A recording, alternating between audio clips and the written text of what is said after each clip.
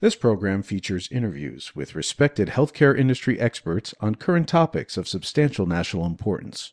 Your host for the program is David Introcaso, a DC-based healthcare policy analyst and researcher. We invite you to comment on the program by visiting thehealthcarepolicypodcast.com. Now, here's David. Welcome to the Healthcare Policy Podcast. I'm the host, David Introcaso. During this podcast, we'll discuss broadly healthcare insurance coverage in the U.S. with American Health Insurance Plan's President and CEO, Mr. Matt Eyles. Matt, welcome to the program. Thanks for having me, David. Matt or Mr. Eyles' bio is, of course, posted on the podcast website. On background, despite the ACA lowering the percent of uninsured Americans from 44 to 27 million, health insurance coverage in the U.S. remains fraught with problems. First, in 2017, approximately 28 million, or 15% of the non-Medicare population, was uninsured. Healthcare spending, as has been exhaustively documented, is, to be direct, excessive. Healthcare costs in the U.S. are the most expensive worldwide in absolute terms and relative to average incomes. This despite the fact that Americans consume no more or fewer healthcare resources than our comparative peers. In 2007, healthcare was 18% of the GDP, or nearly $11,000 per capita, 27% more than Switzerland, the next most expensive, and more than twice Japan, France, and Canada, all under $5,000 per capita. Today, the average family of four premium in 2018 was nearly $20,000, or almost one-third of the median household income. Spending is therefore largely explained by prices. For example, while Medicare spending per capita decreased by 1.2% between 2007 and 2014, in the private insurance market it increased during the same time period by almost 17%. Rising drug prices, also that account for 17% of all national spending, are 2 times as much as what other comparative countries spend. Americans also pay substantial healthcare administrative costs that equaled $260 billion in 2017, or 4 times the average of other developed countries. Relative to outcomes, our life expectancy at birth, that has declined over the past 3 years, is exceeded by 79 countries, and per a recent Bloomberg Health Efficiency study, the U.S. ranked 54th out of 56 countries. Hong Kong, Singapore, and Spain were first through third, and the bottom 4 were Serbia, Russia, Azerbaijan, and the U.S. With me again to discuss the U.S. healthcare insurance market is AHIP President and CEO, Matt Eyles. So, Matt, apologies for a more lengthy background or introduction. Let me start with a straightforward question. Is healthcare a right or a privilege? Well, I think in the United States, right now, it is a privilege. It's not, always that people have insurance coverage to be able to afford what they need. But I think there's an important debate that's going on in the United States right now, and I think we see that playing out, in the political discussion. I mean, I should be pretty clear that, AHIP and our members believe that all Americans should have access to affordable, comprehensive health insurance coverage. And, the challenge in the United States is without coverage, it's often really difficult to access care just because of some of the economic and financial issues that you mentioned, David. We do have a problem with price in the United States. Our unit prices are much higher than what we see in other countries around the world. We use about the same quantity of health care as other countries, but we certainly are paying higher prices than others. So, it's not all doom and gloom. I think, there are some, bright spots within the American healthcare system in terms of the transformation we're undergoing and what we're seeing in certain coverage markets, whether it be the employer market, Medicare Advantage, Medicaid managed care, and we have seen the number of uninsured decline. So we have plenty of challenges that need to be addressed and fixed to make it a easier, simpler, more affordable system. But we think it's important to build on what we have rather than try and sort of start over and build an entirely different system. Okay, thank you. I will, on the unaffordability, make note that about 6% of Americans who are uninsured say that they are so because of affordability or unaffordability. I was going to ask the follow-up relative to your answer. So in context of your answer, it makes sense that, and correct me if I'm wrong, AHIP did take a position in the current Texas versus Azar. You did file, correct me if I'm wrong again, an amicus brief, correct? We did. Yep. Okay, great. We did it basically in support of the position taken by the Democratic attorneys general that the case that the issue in question with the mandate should be severable, and that the entire case or the entire law should not be overturned for many reasons, including it just being totally disruptive to the entire healthcare system and way beyond the scope of what we think possibly could have been intended. Right. So just to be clear, the Congress overturned the tax relative to the individual mandate, and the judge ruled that without the tax, the rest of the law cannot stand. Let me go to some major themes here. The first, of course, is competition. You're probably well aware of HHI, Herfindahl-Hirschhorn index scores relative to market consolidation. HHI scores show insurance markets in 73% of the 380 MSAs were highly concentrated. And in fact, in 46 of these metropolitan statistical areas, a single insurer's market share was at least 50%. The administration had a December document out reforming America's healthcare system. However, it reaffirmed the fact that the Republican Party, consistent with its view over the last several decades, does not have much appetite for antitrust enforcement. So absent that, and I think everyone's view that the market could and should be more competitive, what's your view relative to market competition or trying to actually improve market competition? Sure. I think as an industry, we support, greater competition. And to the extent that you're seeing more limited competition on the insurer side, it's really important to look at what's happening on the healthcare provider side, and with significant consolidation among health systems, acquiring physician practices, and it's really important to look at it in a broader context. To the extent that there are markets where you see some of these higher concentrations, it's really a challenge of geography, of access to providers. It's not necessarily because other insurers don't want to be there. You really need to look at, for example, is it a urban market that we're talking about? Is it a suburban market? Is it a rural market? And how are we looking at these? Because in some cases there may be more limited competition, but in others there's a lot, and it's really a balance that we need to look across the entire system about how insurers are operating relative to what's happening on the provider side. That's really an important piece.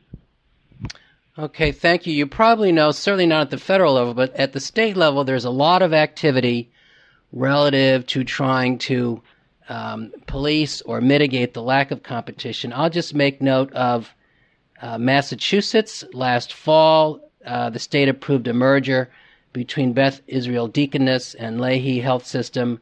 That the merger was approved conditional upon the merged entity accepting a 7-year price cap. States are doing other related things. What's your general sense of state activities from the insurer's perspective? Well, states are very active on the insurance side, and I think it's important for people to remember that for fully insured markets, that states really still are the primary source of insurance regulation. The Affordable Care Act, brought in certainly a greater federal overlay with respect to insurance markets.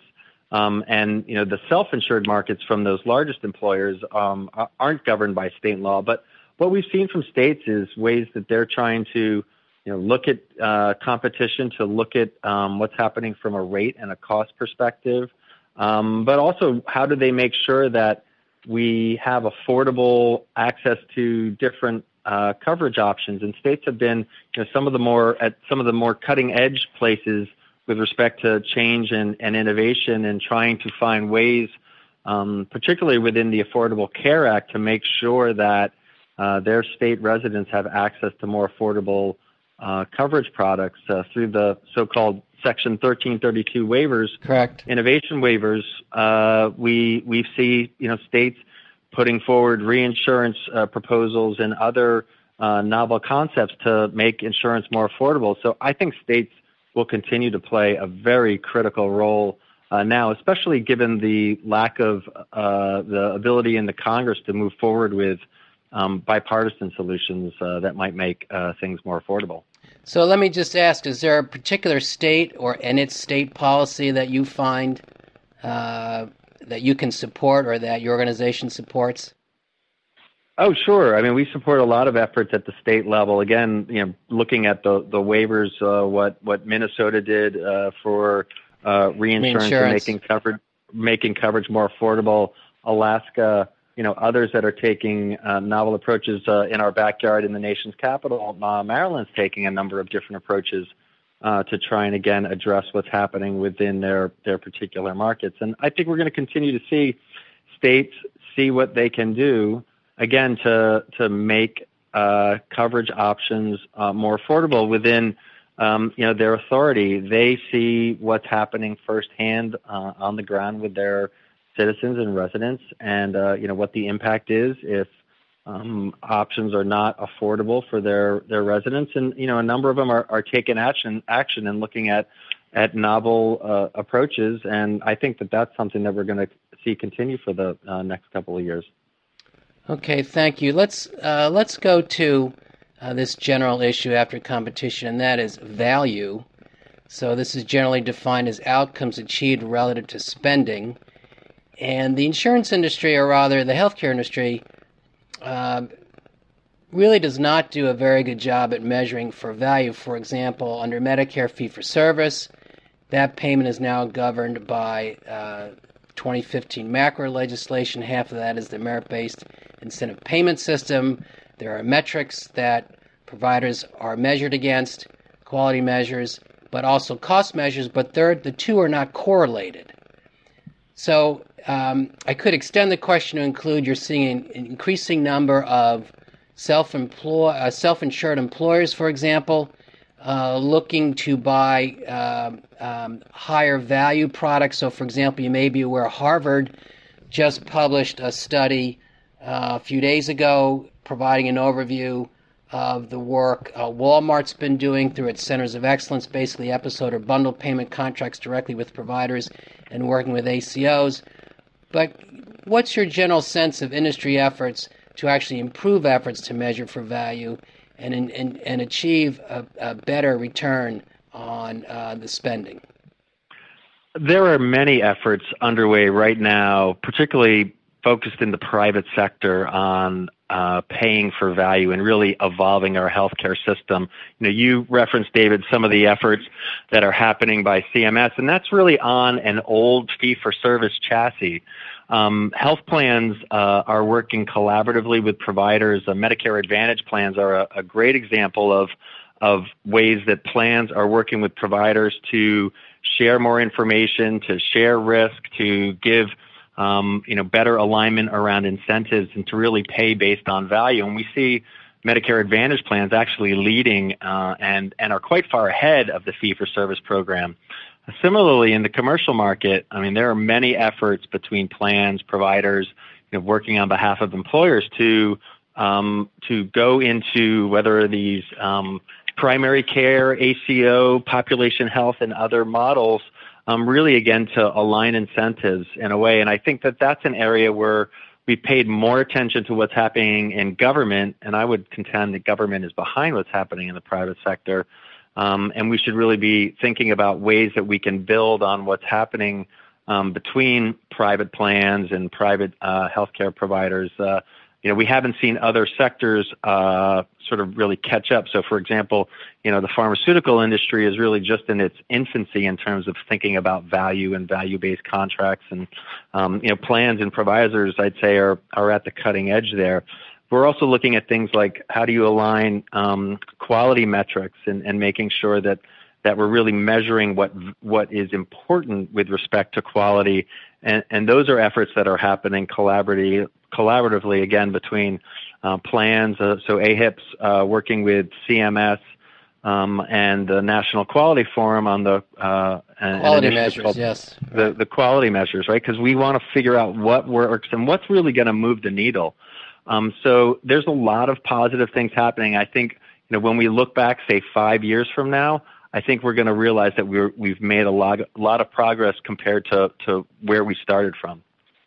Okay, thank you. Since you mentioned the government leading, and the phrase, of course, is Medicare is the market maker, let me ask you specifically relative to privatized Medicare. This is the Medicare Advantage plans. This is Part C, of course, who currently enroll now 1/3 of all Medicare beneficiaries, or about 20 million, and the federal government reimburses MA plans or MA organizations about $230 billion annually.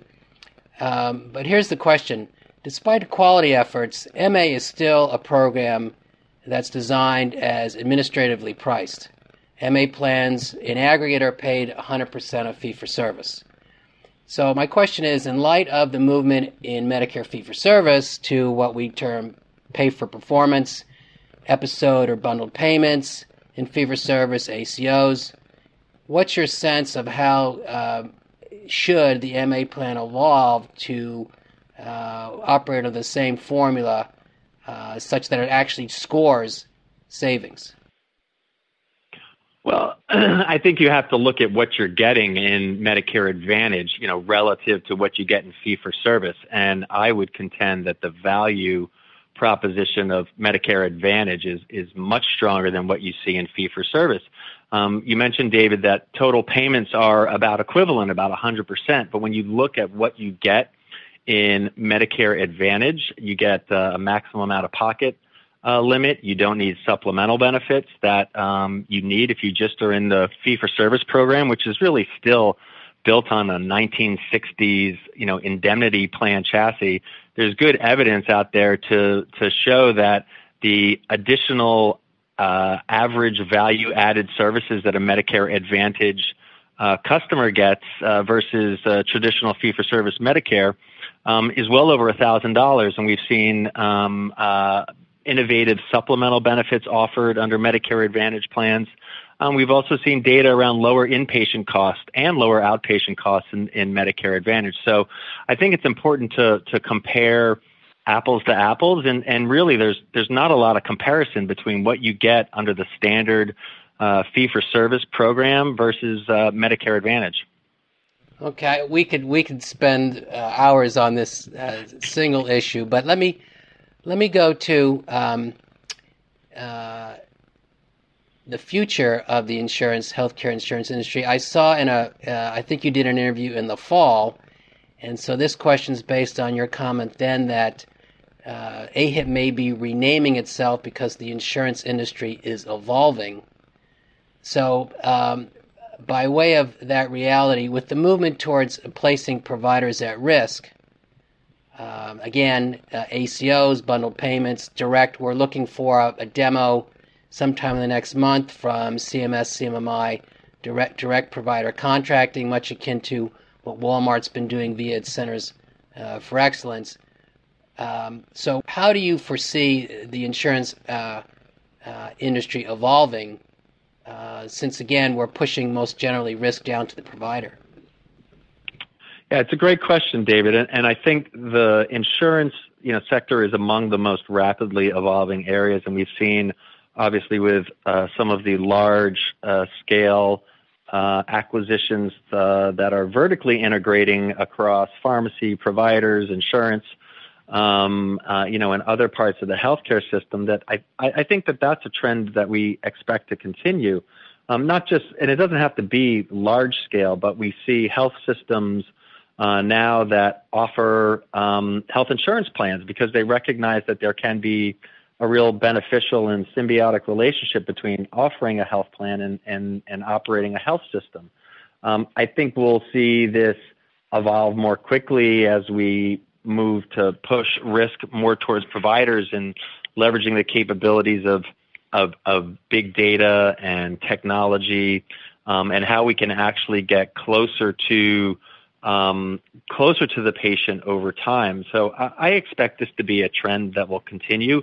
I can't tell you exactly how quickly it's going to evolve or what that next big thing is going to be, but when you look at the drivers of change in the U.S. healthcare system, affordability crisis, the role of chronic disease and social determinants of health, a bigger role for government, consumerism. We've covered moving from volume to value, clinical innovation, and information technology, right? All of these trends suggest that you need to find ways to better integrate across the continuum, and that's why I think that we're seeing a lot of the developments that we are.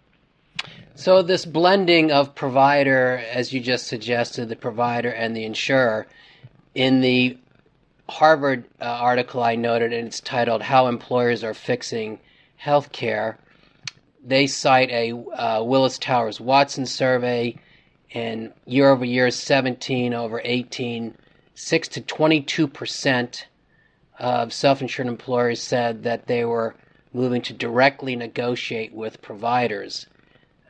So that begs the question, since providers are only able to move in this direction if they have some ability to manage financial risk, to what extent do you think the insurance industry is going to be more proactive in, we mentioned reinsurance, of course, but to what extent will the insurance carriers be more proactive in helping providers manage their now financial risk?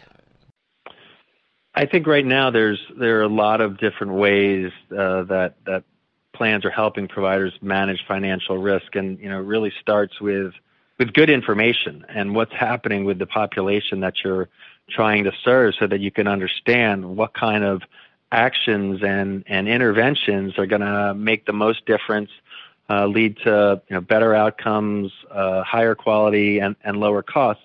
When you talk about some of the direct contracting provisions, I think what's notable is that those tend to be for finite knowable procedures. Not all of them are, but it's not for the entire bundle. It's Correct. For really specialized, whether it be knees, hips, hearts.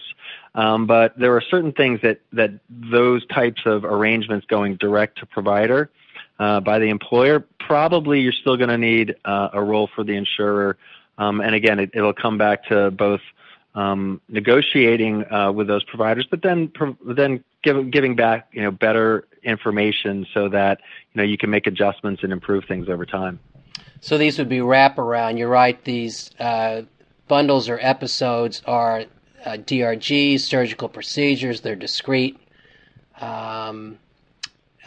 There's still remaining the issue of ongoing continuum of care, primary care, etc. Okay, thank you.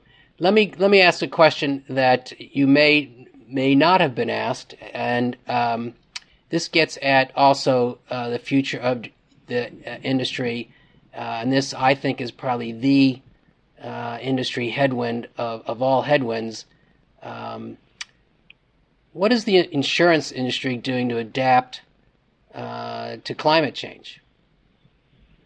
There are a lot of innovative efforts that are happening by particularly those companies that operate in areas affected by climate change, whether they be around the coasts, in other areas of the country, to really understand what is the impact of climate change on not just how you live in your environment, but on health. And claims. Whether it's right. And yes. claims. No, absolutely. Whether it's towards moving more environmentally friendly ways of delivering, information, being more environmentally friendly, or just really, again, understanding, right, as we focus more on chronic disease, social determinants of health. I mean, environment is a huge social determinant, and really trying to figure out like what is going to make the biggest difference in terms of intervention. So it's a really great question, and I think an area that we're going to be hearing a lot more about in the coming years. Okay, let's, for my last question, and circling back to where we started, obviously there's much discussion currently, and we'll hear more of it next year as the presidential campaign goes or ramps up, and that is the Medicare for All debate. I can imagine AHIP's easily imagine AHIP's perspective on this, but I'll leave it to you formally to give me at least your current read. Obviously, this is going to evolve. This, however they calculate this relative to the financing. But what's your general view or understanding of it and AHIP's position?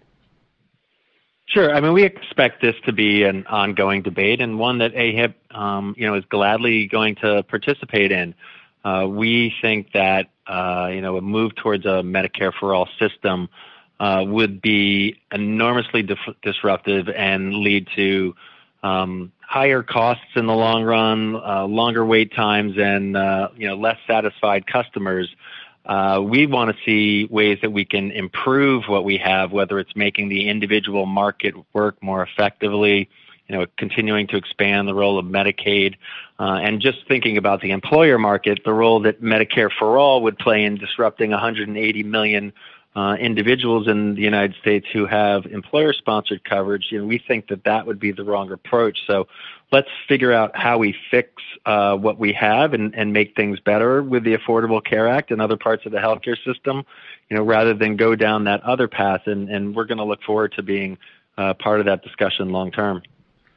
Thank you. So mentioning Medicaid and state policies, I'll just note Iowa, Minnesota, Missouri, New Jersey, Washington are all working the numbers to see if they can create in their states a Medicaid buy-in program.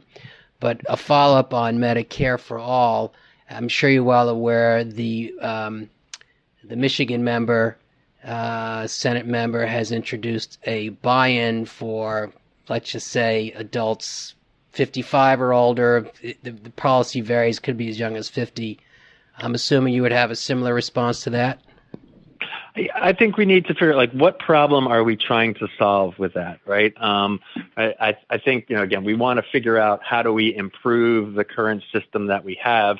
I don't know that a Medicare buy-in at 55 is really going to improve, the biggest problems that we have. Having a more effective and affordable individual market by having, a reinsurance program, by getting, younger people to sign up and for people to stay covered, I think would, serve the same purpose. So I guess you have to ask the question again, what problem are you trying to solve? And we want to make sure that we're solving, the problems that we have today rather than creating new ones. Okay, thank you, Matt. I if we had time, I wanted to get into the drug pricing issue, and then, of course, AHPs with health savings accounts. There's so many other issues discussed. This is, I understand, about your 1-year anniversary at AHIP, so my congratulations, and I appreciate your time for this brief discussion. And maybe, say, next year we get further down the road, or maybe we're into the presidential election, we can revisit some of these issues. That would be great, David. Really appreciate the conversation today. Thank you again, Matt. You have just heard another edition of the Healthcare Policy Podcast hosted by David Introcaso. To comment on this program or others, to see information about upcoming interviews, to suggest a program topic, or to hear an archive program, please visit our website, thehealthcarepolicypodcast.com. Thank you for listening, and please listen again soon.